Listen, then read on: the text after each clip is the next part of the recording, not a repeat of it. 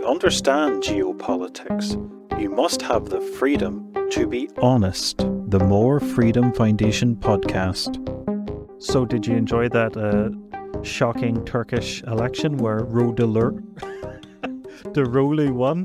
Kılıçdaroğlu, big victory, yeah? Kılıçdaroğlu, yes. That'd be nice to live in that. World. Maybe we are living in that world. That'd be. Maybe we are. That'd be pretty but great. We just don't know it yet. Yeah, that'd be pretty great. Well, it's now over a week later, and I assume that it didn't quite happen that way. There is something I am happy about, though.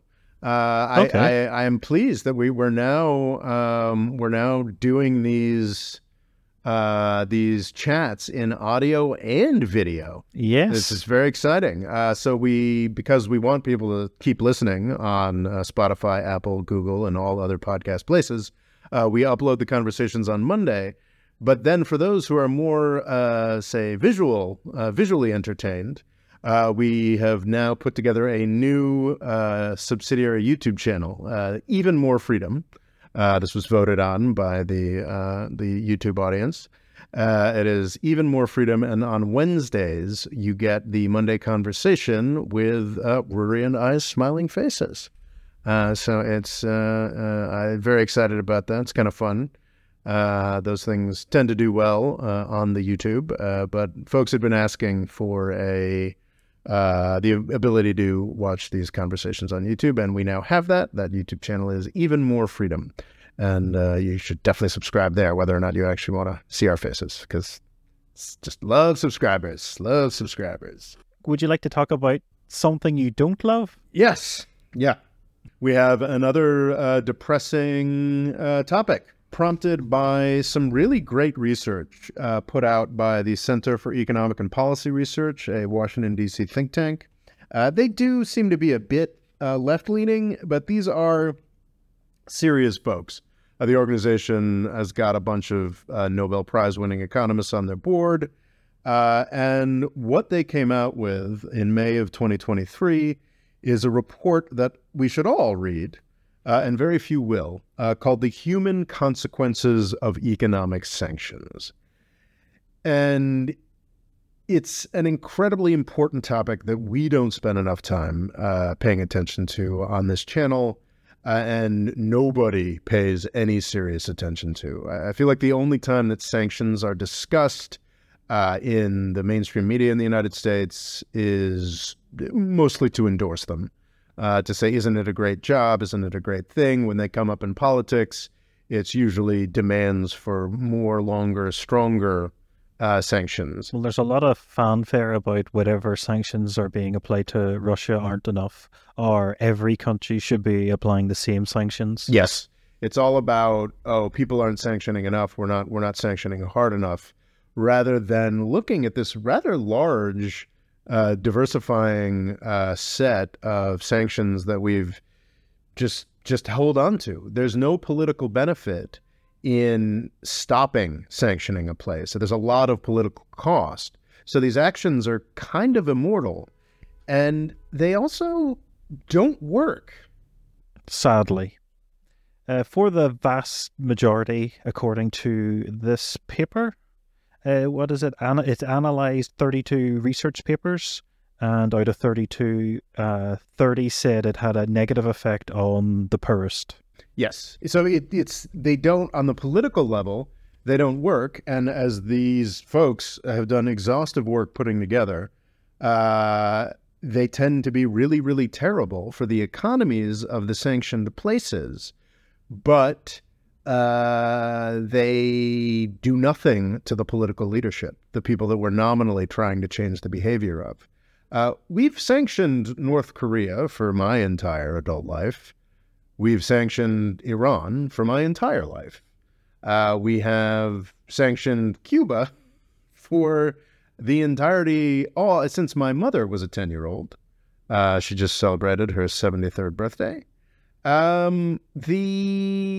And they don't work. They do not make governments change. They do not change behavior.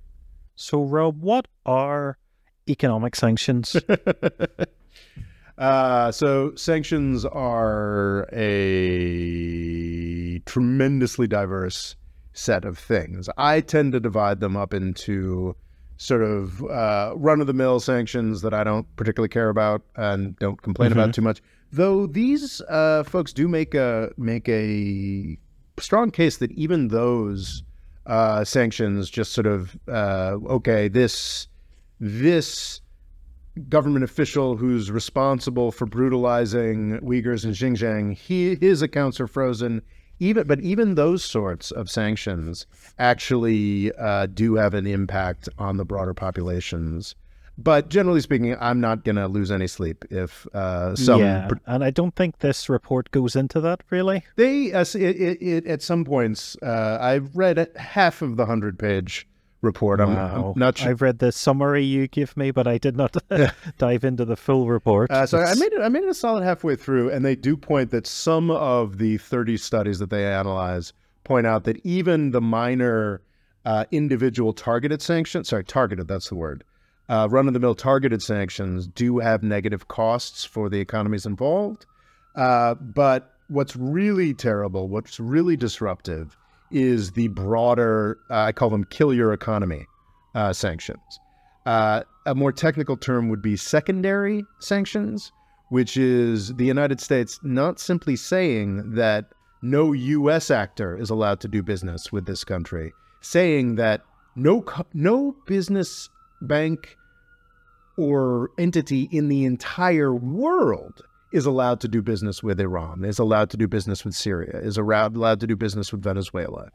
Those are the three countries that we have targeted in that way most strongly over the past decade. And those are just an atrocity, frankly.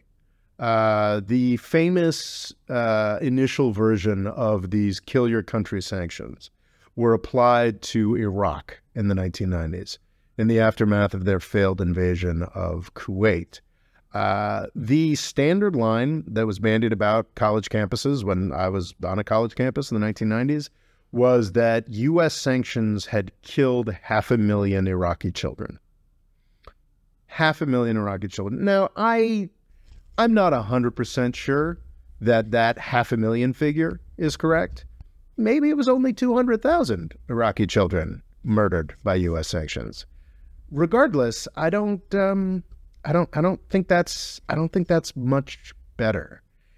And the U.S. has certainly never apologized for that.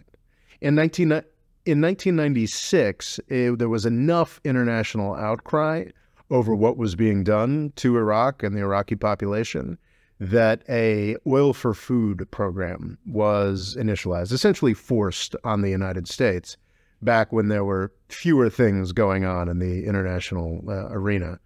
The oil for food program was almost exclusively covered in the United States around violations of it. Oh, no, Saddam Hussein's getting something he shouldn't get under this. But I do think it is worthwhile and talks about, I think it's interesting that back in the 90s, there was actually some pushback against this war crime that the United States was committing against Iraq, this humanitarian disaster. And that the United States acquiesced in actually taking some steps to lessen that. Unfortunately, that doesn't appear to exist anymore. That pressure on the United States. One of the darkest moments in this report, which is a 100-page report. We'll link it in the various descriptions. It's very, very worth reading. It's very thorough. One of the darkest moments is reminding me of something. When the Biden administration came to power, it acknowledged that the Trump administration specifically had been overusing the sanction weapon and that there had to be some kind of examination. So an exhaustive research and was done into our sanctions policies, and a comprehensive report was released. That report was 7 pages long. This report is 100 pages long, and it really only deals with 3 countries. It's focused on Iran, Venezuela, and Afghanistan. The entire a U.S. sanctions program merited about 7 pages of introspection from the Biden administration. So this is a bipartisan policy of starving some of the poorest countries in the world to death. And I think another factor that might get missed is because these countries are often incredibly poor. I know Iran has quite a bit of wealth, but because they're so poor, even if America decides to stop trading with them, America can quite often be their largest partner just because of its sheer wealth. So when it says we're not dealing with you, it can just completely crash these countries into poverty, deeper and deeper poverty. Yeah, that's a huge factor. What's also gets off topic a little bit, but I was surprised in this report to learn that it was a very similar dynamic with Iran and with Afghanistan because of the United States' central position in the world financial system. A lot of countries keep their bank reserves on deposited with the United States. They're in New York and what happened when the Shah was kicked out of Iran is the United States froze a lot of that money and essentially ran off with it. I think under differing negotiations over the past 40 years, some of that money has been repatriated, but most of it was just used to pay off American lenders who were owed money by Iran. And that's just kind of extraordinary. And the exact same thing happened when the Taliban took power in Afghanistan. In Afghanistan right now, widespread starvation is a serious issue. Some of that is Taliban mismanagement, though absolutely everybody, including The Economist, concedes that they are much better managers of Afghanistan than the U.S.-sponsored Afghan government was. But most credit, including I was surprised to find in this report, David Miliband, who was a Labour Party leader in the UK. Yeah, he was in charge of Labour and lost an election, but he's now quite high up in Labour again in the United Kingdom. So he's a pretty establishment politician. This is not some fire-breathing leftist, what have you. No, he's definitely considered on more of the more right side of Labour, so he wasn't too close to Jeremy Corbyn, for instance. So he's like a Tony Blair type figure, more or less. Close, but definitely not as right as him, but yeah, in the same clubhouse. He probably has some regrets about the Iraq War. So anyway, David Miliband, who's a pretty establishment figure, pointing out that the main reason Afghanistan is starving right now is because the United States stole its central bank. We basically just ran off with it. And that's just something that the United States can do. So even before the United States gets to the point where they're like, nobody's allowed to do any business with this country, we have the ability to cripple a country. That's what we've done to Afghanistan. There's widespread starvation in Afghanistan right now. The U.S. media that spent so much time talking about how much it cared about the Afghan women we were abandoning is talking not at all about the fact that Afghan women are starving to death because we ran off with their central bank funds and essentially shut down their economy. Afghanistan is one of the most poorest countries in the world. Absolutely. No question. No question. I've got to say this report, and I always mean to read more reports. It's kind of fascinating. If you're willing to dedicate 3 hours to reading a 40-page report, the wealth of information that is out there is honestly stunning. And so few people do it. I've had a series of friends who worked at the World Bank, and they're like, do you understand how valuable the reports we put together are? How much time and effort and money and thought goes into these things? And literally nobody ever reads them.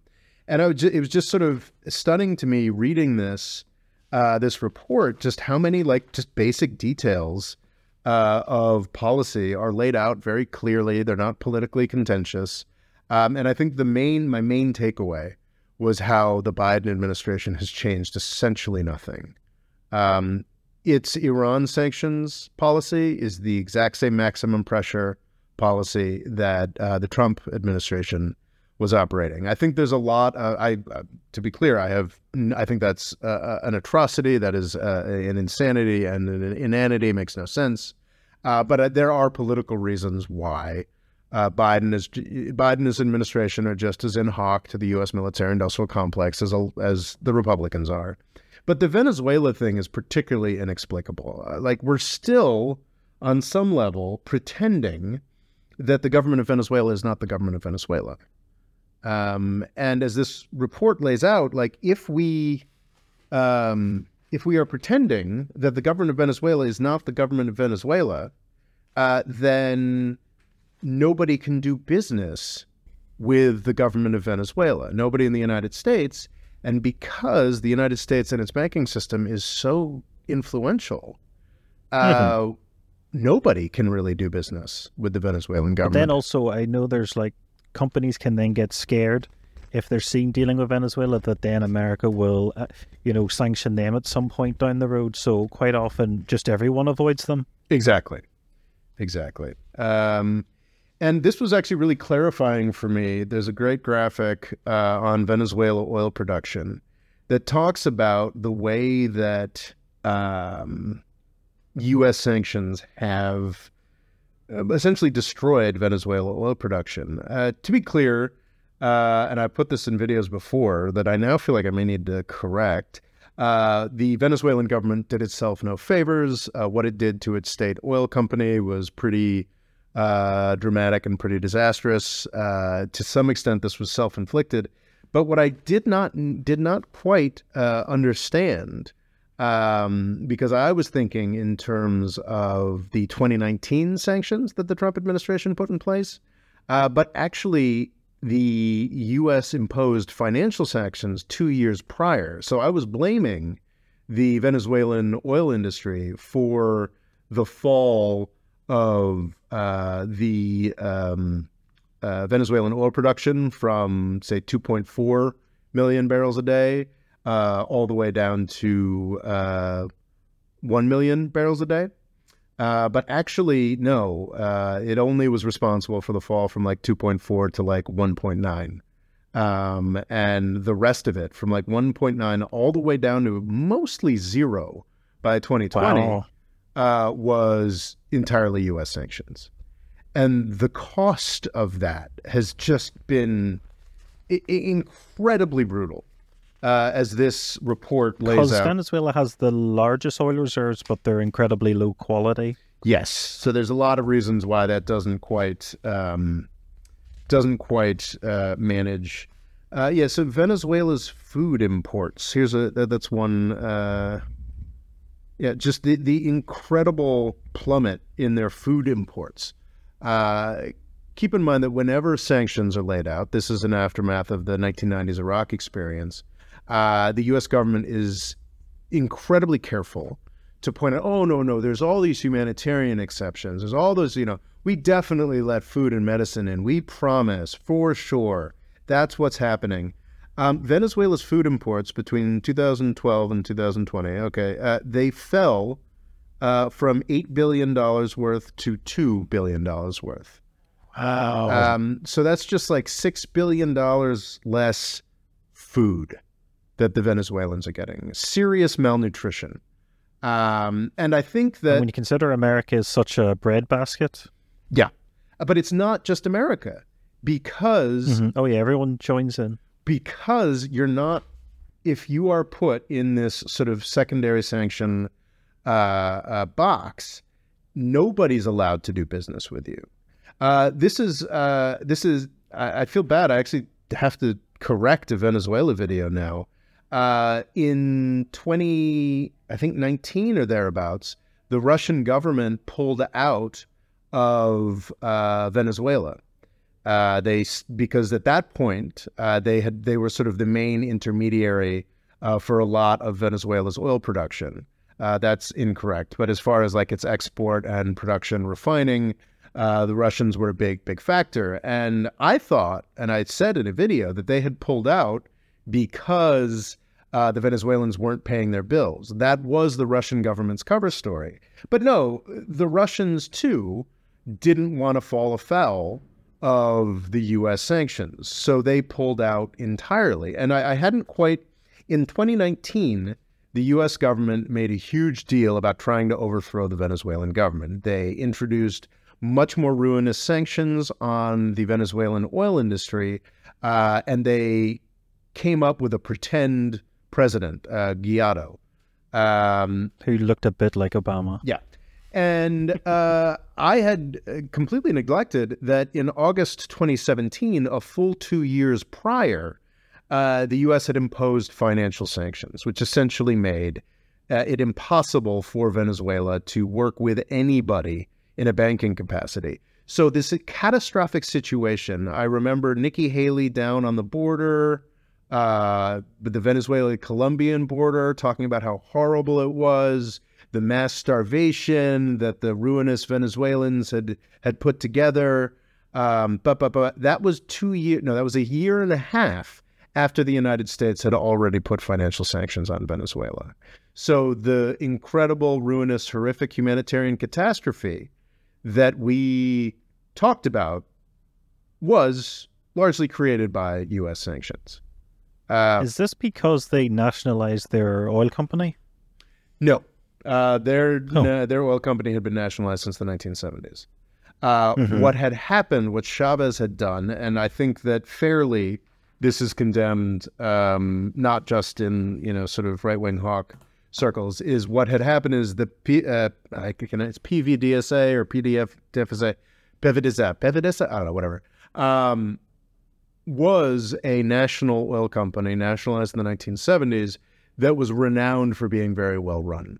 It was renowned for doing a pretty great job. What happened was Chavez and then Maduro following him packed it with all manner of cronies who didn't really know what they're doing. Famously, the Mexican oil industry seems to now largely be being run by old Venezuelan engineers because they're pretty good at their job, but they were not politically acceptable to the Chavez regime. So that had a really negative effect on the Venezuelan oil company that continues to be a problem. But I hadn't really appreciated the fact that U.S. sanctions had actually started a year and a half prior to the terrible humanitarian crisis that convinced the Trump administration that they just had to intervene by picking a new Venezuelan government. And to be clear, that failed. That failed miserably. Juan Guaido is a international joke. I'm not sure to what extent Biden has backed off. Actually, yes, I know that to a significant extent, the Biden administration has backed off the Venezuela issue because they want to let Europe purchase oil. But I think that's a really key indicator of how powerful these U.S. sanctions are, is that in the beginning or mid-2022, because of concerns about the European oil and gas market, the United States decided to give Europe permission to buy oil from Venezuela. And that, I think it's unacknowledged the extent to which that's how U.S. sanctions work. The U.S. has to give permission for anybody to do anything. The second largest economic bloc in the world? Yes. This also came up during the Turkey-Syria earthquake. The horrific earthquake on the Turkey-Syria border that involved 60,000 casualties, a lot of them in Syria. The U.S. government had to, and did so after everyone had died, after there was no longer a possibility of digging anybody out. But about 2 weeks later, the U.S. government did issue a 6-month waiver for people to give humanitarian aid to Syria. That's how sweeping these sanctions are, that nobody was allowed to help out in Syria until nobody in the world was allowed to help out in Syria until the United States said, okay, you can help them dig up from this earthquake a little bit. And that ends basic help. And that ends in August, by the way. Then that's over. And Syria goes back to a place no help from the outside world at all. Yeah, exactly. And I think that's also really illustrative, because they talk about smart sanctions. as opposed to those terrible dumb sanctions that killed 500,000 Iraqi children in the 90s.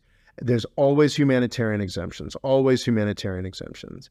But it became clear, and the U.S. government acknowledged that the world needed further exemptions to do humanitarian stuff in Syria. So it's essentially it's BS. Like, there are no humanitarian exemptions.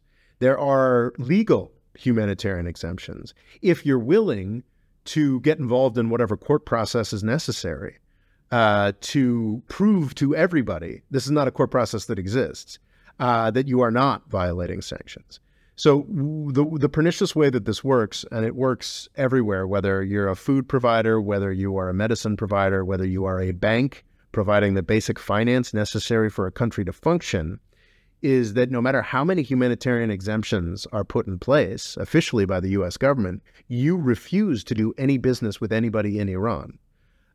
You'll note that on most, I don't know if you ever tried to do this on any kind of server, any kind of popular tool on the internet or something like that. I have been in a position where I was like, oh, I'd love to advertise some of these videos I've made in Iran. Iran is simply not on the list. It's not a country. Funny that. Yeah, try it out sometime. Like, wow. You can't engage with any service in the world electronically. There are exceptions, of course. I take it this would include obvious money transfer apps? Yes. It's incredibly difficult to get money to people in Iran. That's one of the very few applications. Use cases for crypto? For crypto, yeah. It's sort of like Iran, the Palestinians, the North Koreans, and a few other Syrians, a few other places. I'm sure crypto's been a real lifeline for the Venezuelans we've been starving to death as well. I've also heard a strange way Venezuelans make money. There's a massively online multiplayer game called RuneScape, and apparently Venezuelans are known for just mining the most basic element in it to sell it because it's worth more than their own currency. Oof, that is incredibly grim. Very, very, it is. Very science fiction. Very science fiction. I have an incredibly hot take if you'd like to hear it. Sure. So, why was bin Laden in Afghanistan? Because he was kicked out of Sudan? And there weren't a lot of places for him to go? Was it possible that Afghanistan basically had no way to make any money? Oh, well, that was certainly a key part of it. They loved having wealthy... So if they had, say, access to international markets and were treated like a normal country, is there a chance they wouldn't have put up with such a man? That's not a hot take, Rory. That's fact. That's the simple case, and that's one of the things I've been talking about with Afghanistan. It's just so idiotic because it's almost exactly what we did in the 90s, which was we got what we wanted out of the place. We sold a bunch of weapons. We beat our enemy, and then we pieced out. And Taliban was already being sanctioned. It's a very key point. Taliban was already being sanctioned before 9/11. So this Saudi billionaire who showed up was given a lot of leeway. So it's sort of crazy if you consider, the average person's wealth in the West. You'd consider yourself incredibly wealthy compared to someone in Afghanistan, but the likes of bin Laden is just like stratospheric. Yeah. So bin Laden was no doubt. Bin Laden, his activities, his charity, his training camps were no doubt like a percentage of Afghan GDP in the late 90s and early aughts. And the reason behind that is because the U.S. government had sliced them out of any financial participation. We are now slicing Afghanistan and the Taliban out of any world financial participation. We are recreating the situation that turned Afghanistan into a terrorist haven.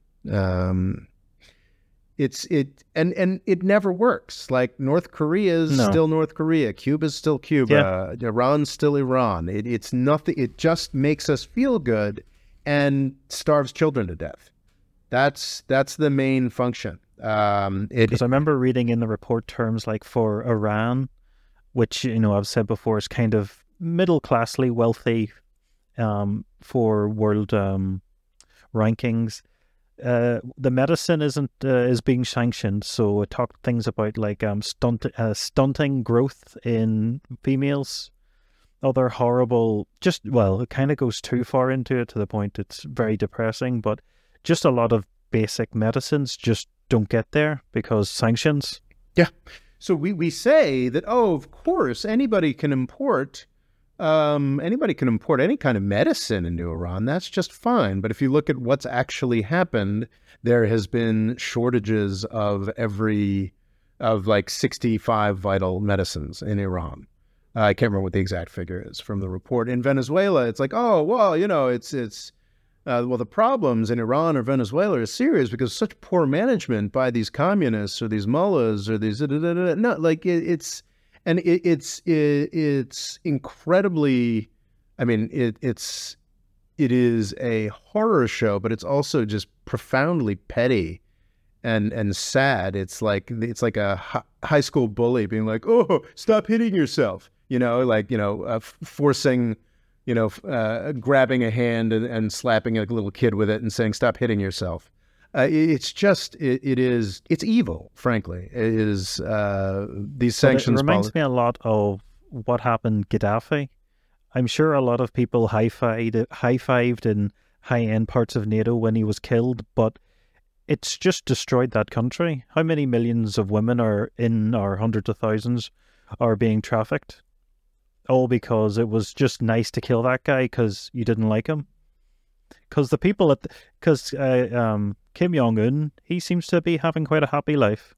Do you know what I mean? The sanctions don't hurt the people they're designed to hurt. They just destroy the lives of the poorest in that country. The report is careful to put this, saying this is just one of the reports we viewed. Not entirely certain, but one of the 30 reports they viewed said that in the sanctions that were examined, the sanctions were debilitating for the bottom 4 quintiles of the population and actually helped the top quintile. So they actually made the rich richer. So these sanctions... Is it because the populace is so weak they have no real ability to overthrow the government? Because they become more dependent on the government. This is the famous dynamic. Probably the closest that Iran got to being overthrown was in 2009, the Green Revolution. And then the Obama administration this was 2009, the Green Revolution. And then in 2012, the Obama administration started the broader sanctioning of the Iranian oil market and essentially destroyed the Iranian middle class.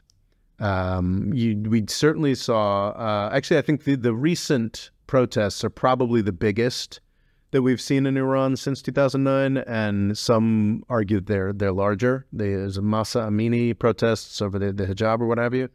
But the middle class that generally tends to bring about real change in a country has been absolutely debilitated.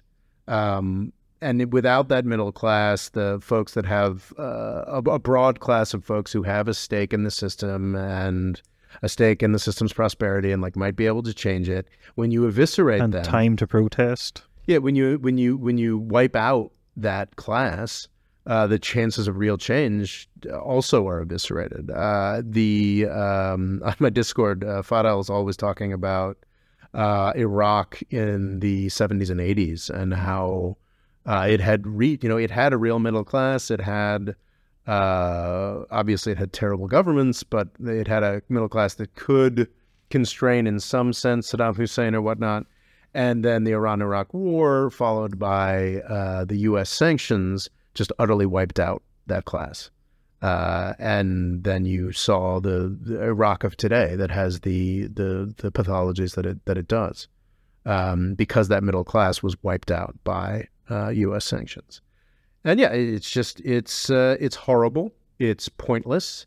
The only thing that I think that these sanctions actually managed to do is they shore up, awful forms of government. They are like reservations for war, for later wars. They are basically, they put a country in the freezer and ensure that their horrible government is preserved long enough for the U.S. military-industrial complex to build up the public appetite for an actual war. That's what happened with Iraq. In the aftermath of Hussein's invasion of Kuwait, we could have kicked him out. We sort of said, okay, and you can never do that again. No one can ever do that again.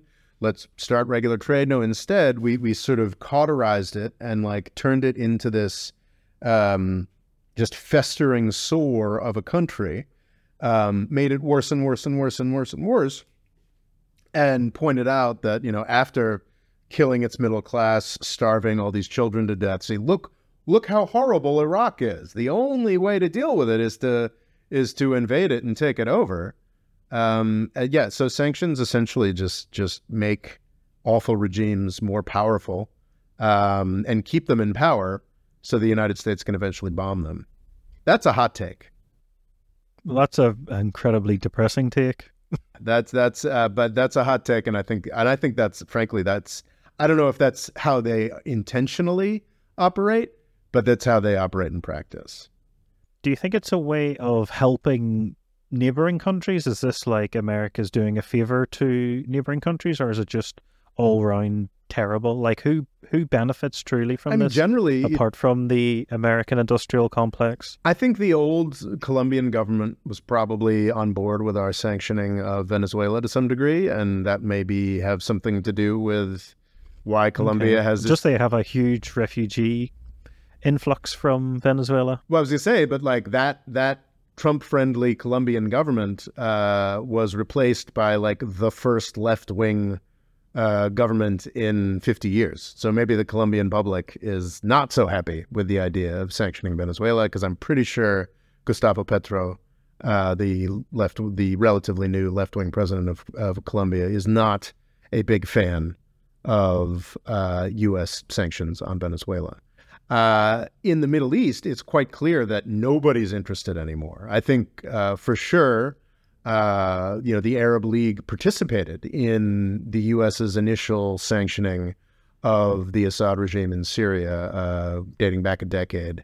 I don't think any of them had any interest in the ruinous, evil Caesar sanctions that were put in place just in the past 2 or 3 years. It was essentially after the United States realized that we had lost and our effort to overthrow Assad had failed, then we decided to instantiate much more ruinous secondary sanctions. I think that was 2020 that came into effect or something like that. And it is, there were some green shoots of Syrian recovery after large-scale fighting largely ended in 2018, 2019 or so. And those green shoots have been crushed down by U.S. sanctions. Renewed Caesar sanctions is what they're called. And it's just nightmarish. Jordan is probably the most comfortably, pleasantly U.S.-aligned country in the entire region, and they are being debilitated by Syria sanctions. I mean, that's their main outlet to the sea is Syria.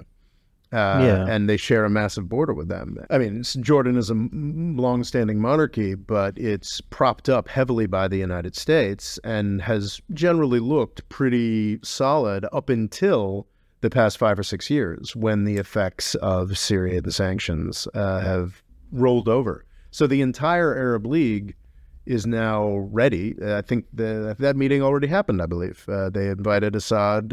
He came to the Arab League meeting. He's back there. But nothing can actually happen. Syria cannot begin to be rebuilt until the United States lifts its sanctions. It's just impossible. I feel like people don't really quite understand it. I don't even know how many congressmen understand this. When we sanction a country, we are not just saying that the U.S. won't have anything to do with them. There are some countries that are sanctioned in that way. I think we still sanction Zimbabwe, and I don't know that we go out of our way to keep anybody else from doing business with them. But I'm not a fan of any kind of sanctions, but fine, if we're just, don't do that, and I guess we don't do anything. If it's just America, it's at least understandable. But the way that our sanctions work, and the way that more and more of our sanctions work now, is that we forbid anybody from doing any kind of business. So yes, nominally China's doing all this peacemaking, and the Arab League is happy to sit down with Assad, but no Saudi or Chinese construction company can help them begin to rebuild until we lift those sanctions. I think that's a really interesting example from Venezuela, where sure, the Russians were like, yeah, we're leaving Venezuela because the Venezuelans don't pay their bills, when in fact they were just getting out of there so they wouldn't fall afoul of U.S. sanctions. Of American sanctions. Yeah. And you see a lot of that. What would you recommend instead of sanctioning if you wanted to, I don't know, punish a country for doing a genocide? I mean, I think there's some cases where a sanction isn't necessarily the wrong thing to do. I think targeted sanctions are... For individuals, seizing people's yachts, that sort of thing? Yeah, I'm perfectly fine with that sort of thing. But it's clear, we've learned over and over and over again, that you don't actually hurt the governments with these sanctions. I mean, to be clear, and I think there's a confusion over what a sanction is. And I think the way that sanctions work right now is actually a really great illustration of one of the fundamental themes of my channel, which is that the United States is so much more powerful. So if you think people give it credit for, if you think there's this idea that I keep hearing is, China's rising, America's falling, it's only a matter of time. So a lot of people see them as eye to eye, when I think in reality it's very different. Yeah. I mean, if China will cheat if it needs cheap oil, but it has to cheat. Like, it has to hide things. It has to be very subterfuge. It's black market. It's careful. It's not something it can openly do when it wants to buy oil from Iran. It has to come up with subterfuge. So fundamentally, like, if you think a country is doing a genocide and you have the wherewithal and the backing of the United Nations, go to war with that country. Because there's this idea that, sanctions are an alternative to war, and they're not. They are an act of war. The British Empire, when it wanted... They often kill more people than if you had have went to war with them. Yeah, there was this... Oh, man, I underlined it. It was in this report. There was this insane thing. I can't remember what it was. That basically said the effects of U.S. sanctions are, in general... I'm not sure how strongly they endorse this, but one of the reports said that the effects of U.S. sanctions have a significantly worse effect on life expectancies in given countries than a civil war. Wow. U.S. sanctions are worse for certain targeted countries than a civil war. They are acts of war. They are starvation. They are the murder of children. And they seem to target children particularly more so than a war. Yeah. Yeah, because that's when scarcity becomes an issue. It's the children that are more vulnerable and die more quickly. So it's obviously... you have to make choices, even as the United States. Who are we going to go actually physically go to war against, bomb, invade, what have you? But there's this false idea that, there's the easy choice. We'll just sanction them. And it doesn't, it's part of that pretend world that most U.S. policymakers live in, where we are not, in fact, in charge of the world, where, there is no world government. It's just this sort of thing that we're doing to... show that we think you're a bad guy. It's like, no, it is an act of war. It is the starvation and murder of the poorest people in a given country. So I think there probably are, I think you can make a case, like, I think sanctioning South Africa was a pretty good idea. I think that you can, if a country is massively dependent on the United States, then maybe our sanctions can actually yield quick changes. Then the threats of sanctions might even be better than the actual sanctions. Like, maybe there are cases, I don't want to be like super like, they're always evil, they're always wrong. But you're essentially sieging a country. Yes, it is an act of war. It is war. And it's part of this delusion we have about U.S. power and this idea that the U.S. isn't as massively powerful as it is where this sort of fantasy that, we're just sanctioning, it's fine. And how dare you lift a sanction? That's terrible. That's endorsing. It is not endorsing a country to lift sanctions. It is allowing a country to live. Do the basics. Yeah. Even just trade with its neighbors more easily. Yes. Yeah. Oh. Yeah, it's not a fun topic. And I think that's why it's so important that people read reports like this, like the human consequences of economic sanctions. And I think, frankly, the moral argument should be enough. Like, we should murder fewer kids.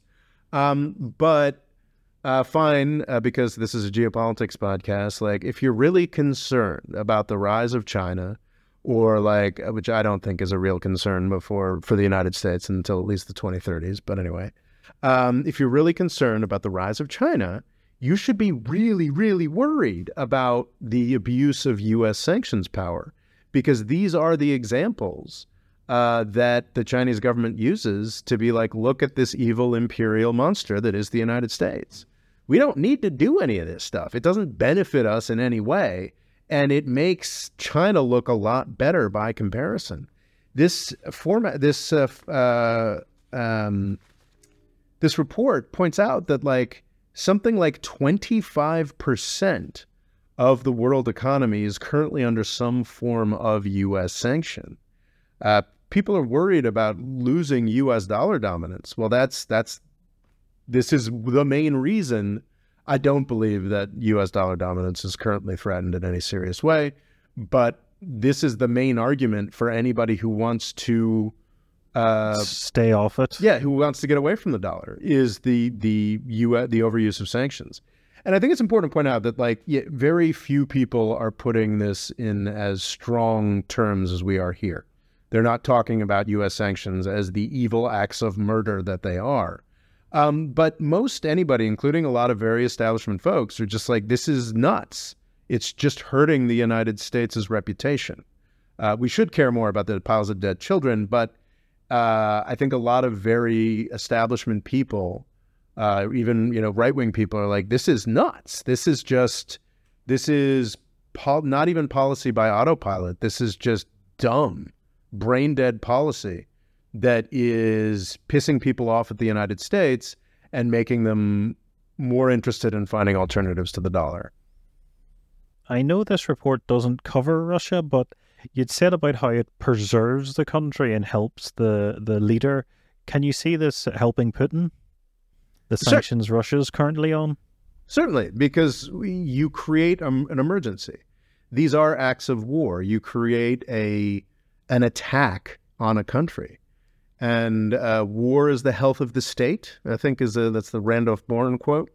And yeah, it's fundamentally, you shore up the regime by doing these sanctions, by carrying out this murderous economic attack on a country. You create a situation where ad hoc things need to be done. The state needs to step in to figure out how we're going to handle this sort of thing. You actually create a legitimate reason for an overweening state to become more involved in the economy to make sure that basic needs are met.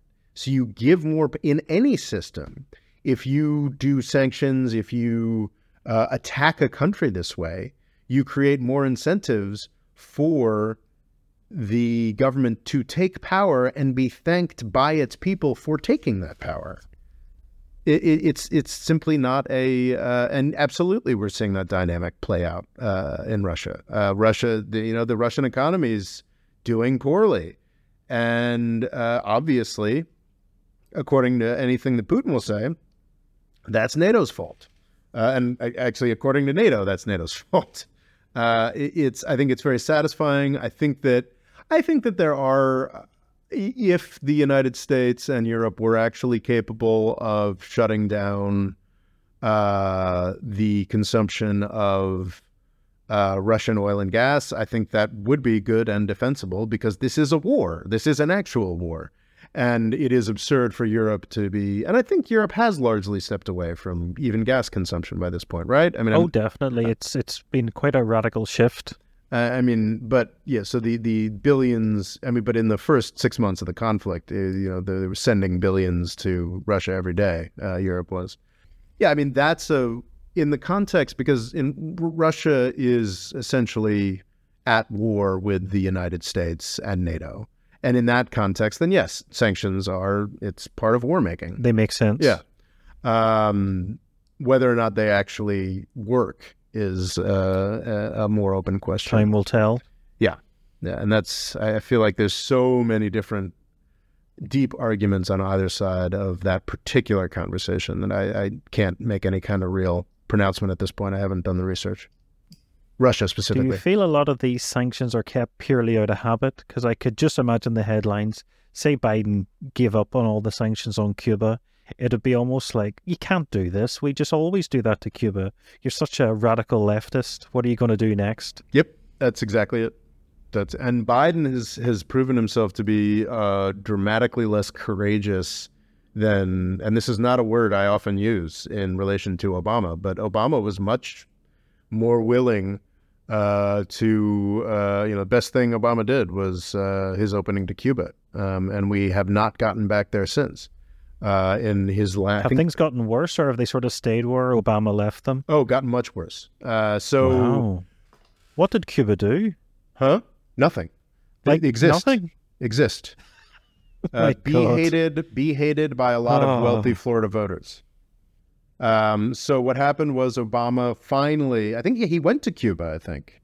Yeah, I remember it. Yeah, he went to Cuba. There was not and that's the crazy thing is there were still, under Obama, there was still plenty of sanctions on Cuba. Like, it was like, we can buy cigars now. Yeah, never normalize. I know sanctions are now the new normal, but yeah, like they were never treated like Jamaica is, say. But I think he might have, maybe he just opened a consulate, like he didn't like open an embassy or something, or I don't recall the exact details, but it was like a real concrete easing up on Cuba, and it was freaking great. And everybody, and like, it was one of the only things like Obama did that I was like uncritically like, yes, that's amazing. Thank you. That's awesome. I made a video saying so at the time. And one of the first things that Trump did when he came into power was to shut that all down. I think he added Cuba to the state sponsors of terrorism list or something. And I'm not 100% sure if Biden has taken them back off yet. That's how, or maybe he did. I can't recall. But like that, yeah. So, yeah, Biden has done nothing to let up on Iran. He's done a little to let up on Venezuela, but now it seems like Europe is largely. Well, we'll see how this next winter goes. But if Europe makes it through the next winter with no oil or gas problems, you can expect Biden to go back to trying to murder Venezuela again. So yeah, Biden is really quite cowardly on these topics, and very disappointing. So if you were in charge, would you just lift all of them? Yeah. I mean, North Korea, probably not. I think I would ask South Korea what its ideal North Korea policy is. Give it the choice? Yeah. Slowly easing legislation might be better as opposed to just floodgates? Syria and Venezuela, 100% lifted. Certainly the Caesar sanctions in Syria should be lifted outright. Personal sanctions against like Syria, Assad, and other regime figures, fine, obviously. But all sanctions on Venezuela, that country poses us no threat, and we are just murdering that country for funsies, for Florida politics, which is absolutely reprehensible. But Syria, yeah, obviously some regime sanctions should remain. Iran, it's part of a negotiation. It is a real concern as Europeans, nuclear proliferation is a real concern. So it's worsened its likelihood of getting a nuclear weapon? Not really, no. With the nuclear deal in place from 2015 to 2018, they had no nuclear weapons program. I don't think they have a nuclear weapons program now, but what they are doing is they are enriching uranium to points that are most likely might be useful for such a thing. And that was not happening under the Iran nuclear deal. So I think at this point, the Iran nuclear deal is already most of the way to expired. I think it was supposed to end in 2025 anyway, but like some kind of, I would say, certainly the way to open any kind of negotiation with Iran is to unilaterally lift the 2012 sanctions, probably. And basically say, so because the United Nations has a sanctions regime against Iran related to nuclear, and I would say kick it to the Security Council and basically say whatever sanctions the UN... So it's not America's fault, essentially. You're going with the wider community? Yeah, go with the wider community. And I think, to be clear, those are much lighter. So if I would unilaterally wipe away all U.S.-only sanctions related to the nuclear program, there are other sanctions from Iran that we've had maintained since the 70s. Those could be part of a later negotiation, but like as a sign of good faith, everything that Obama and Trump did, just sweep that away, or rather sweep it down to whatever the UN wants. But also, wouldn't that help other countries work with it? Because although you say there's lighter sanctions with other countries, they're still scared of America. Yes, for sure. I think it's the P5+1 framework or whatever. It's like a bunch of European countries. And no, P5+1, that's like it's most of the Security Council and Germany. Whatever the P5+1 wants is what my ideal... but the U.S. should unilaterally, as a sign of good faith, unilaterally release all post-2012 sanctions that go beyond the P5+1. That would be my plan. So are we seeing sanctions are essentially America's most devastating weapon? Yeah. I think so devastating because people just aren't acknowledging what we're doing. It's just, oh, no, yeah, sanctions, blah, blah, blah. Oh, it's so strange that Venezuelans and Iranians and Syrians are starving and all their kids are dying. Even though these were countries that had been doing well? I mean, well, they weren't starving. Yeah, they weren't starving. I just reading this report, I hadn't quite appreciated the extent to which the Venezuelan humanitarian crisis was exacerbated by, because I was just running on the assumption, oh yeah, like our big bad Venezuela sanctions started in 2019. No, actually they started in 2017, and they helped to create the situation that we were supposedly helping with by picking a new Venezuelan president, and I hadn't fully appreciated that. No, it's not a good topic, but I always feel like I don't talk enough about U.S. sanctions, and now we've done it, and we can move on to more fun topics like making fun of YouTube celebrities and complaining about those terrible dictators like Erdogan. What's up? I think the big way for you to get a lot of traction would be, is it M&Ms you have to talk about? M&Ms? There was big controversy with, apparently they changed one of their mascots. Oh. It wasn't a female M&M anymore. Oh, that's something to do with Tucker Carlson, right? Was very excited about it, so I think that's what's really important. That's true. That's the stuff that the public demands. I'll have to look into the M&M. An advertising campaign that most people didn't know existed. And there's something going on with Budweiser too, right? They are. Yes, they had a transgendered person in an ad. Oh no! So Kid Rock and a lot of other people have gotten very upset. Wow, that sounds super important.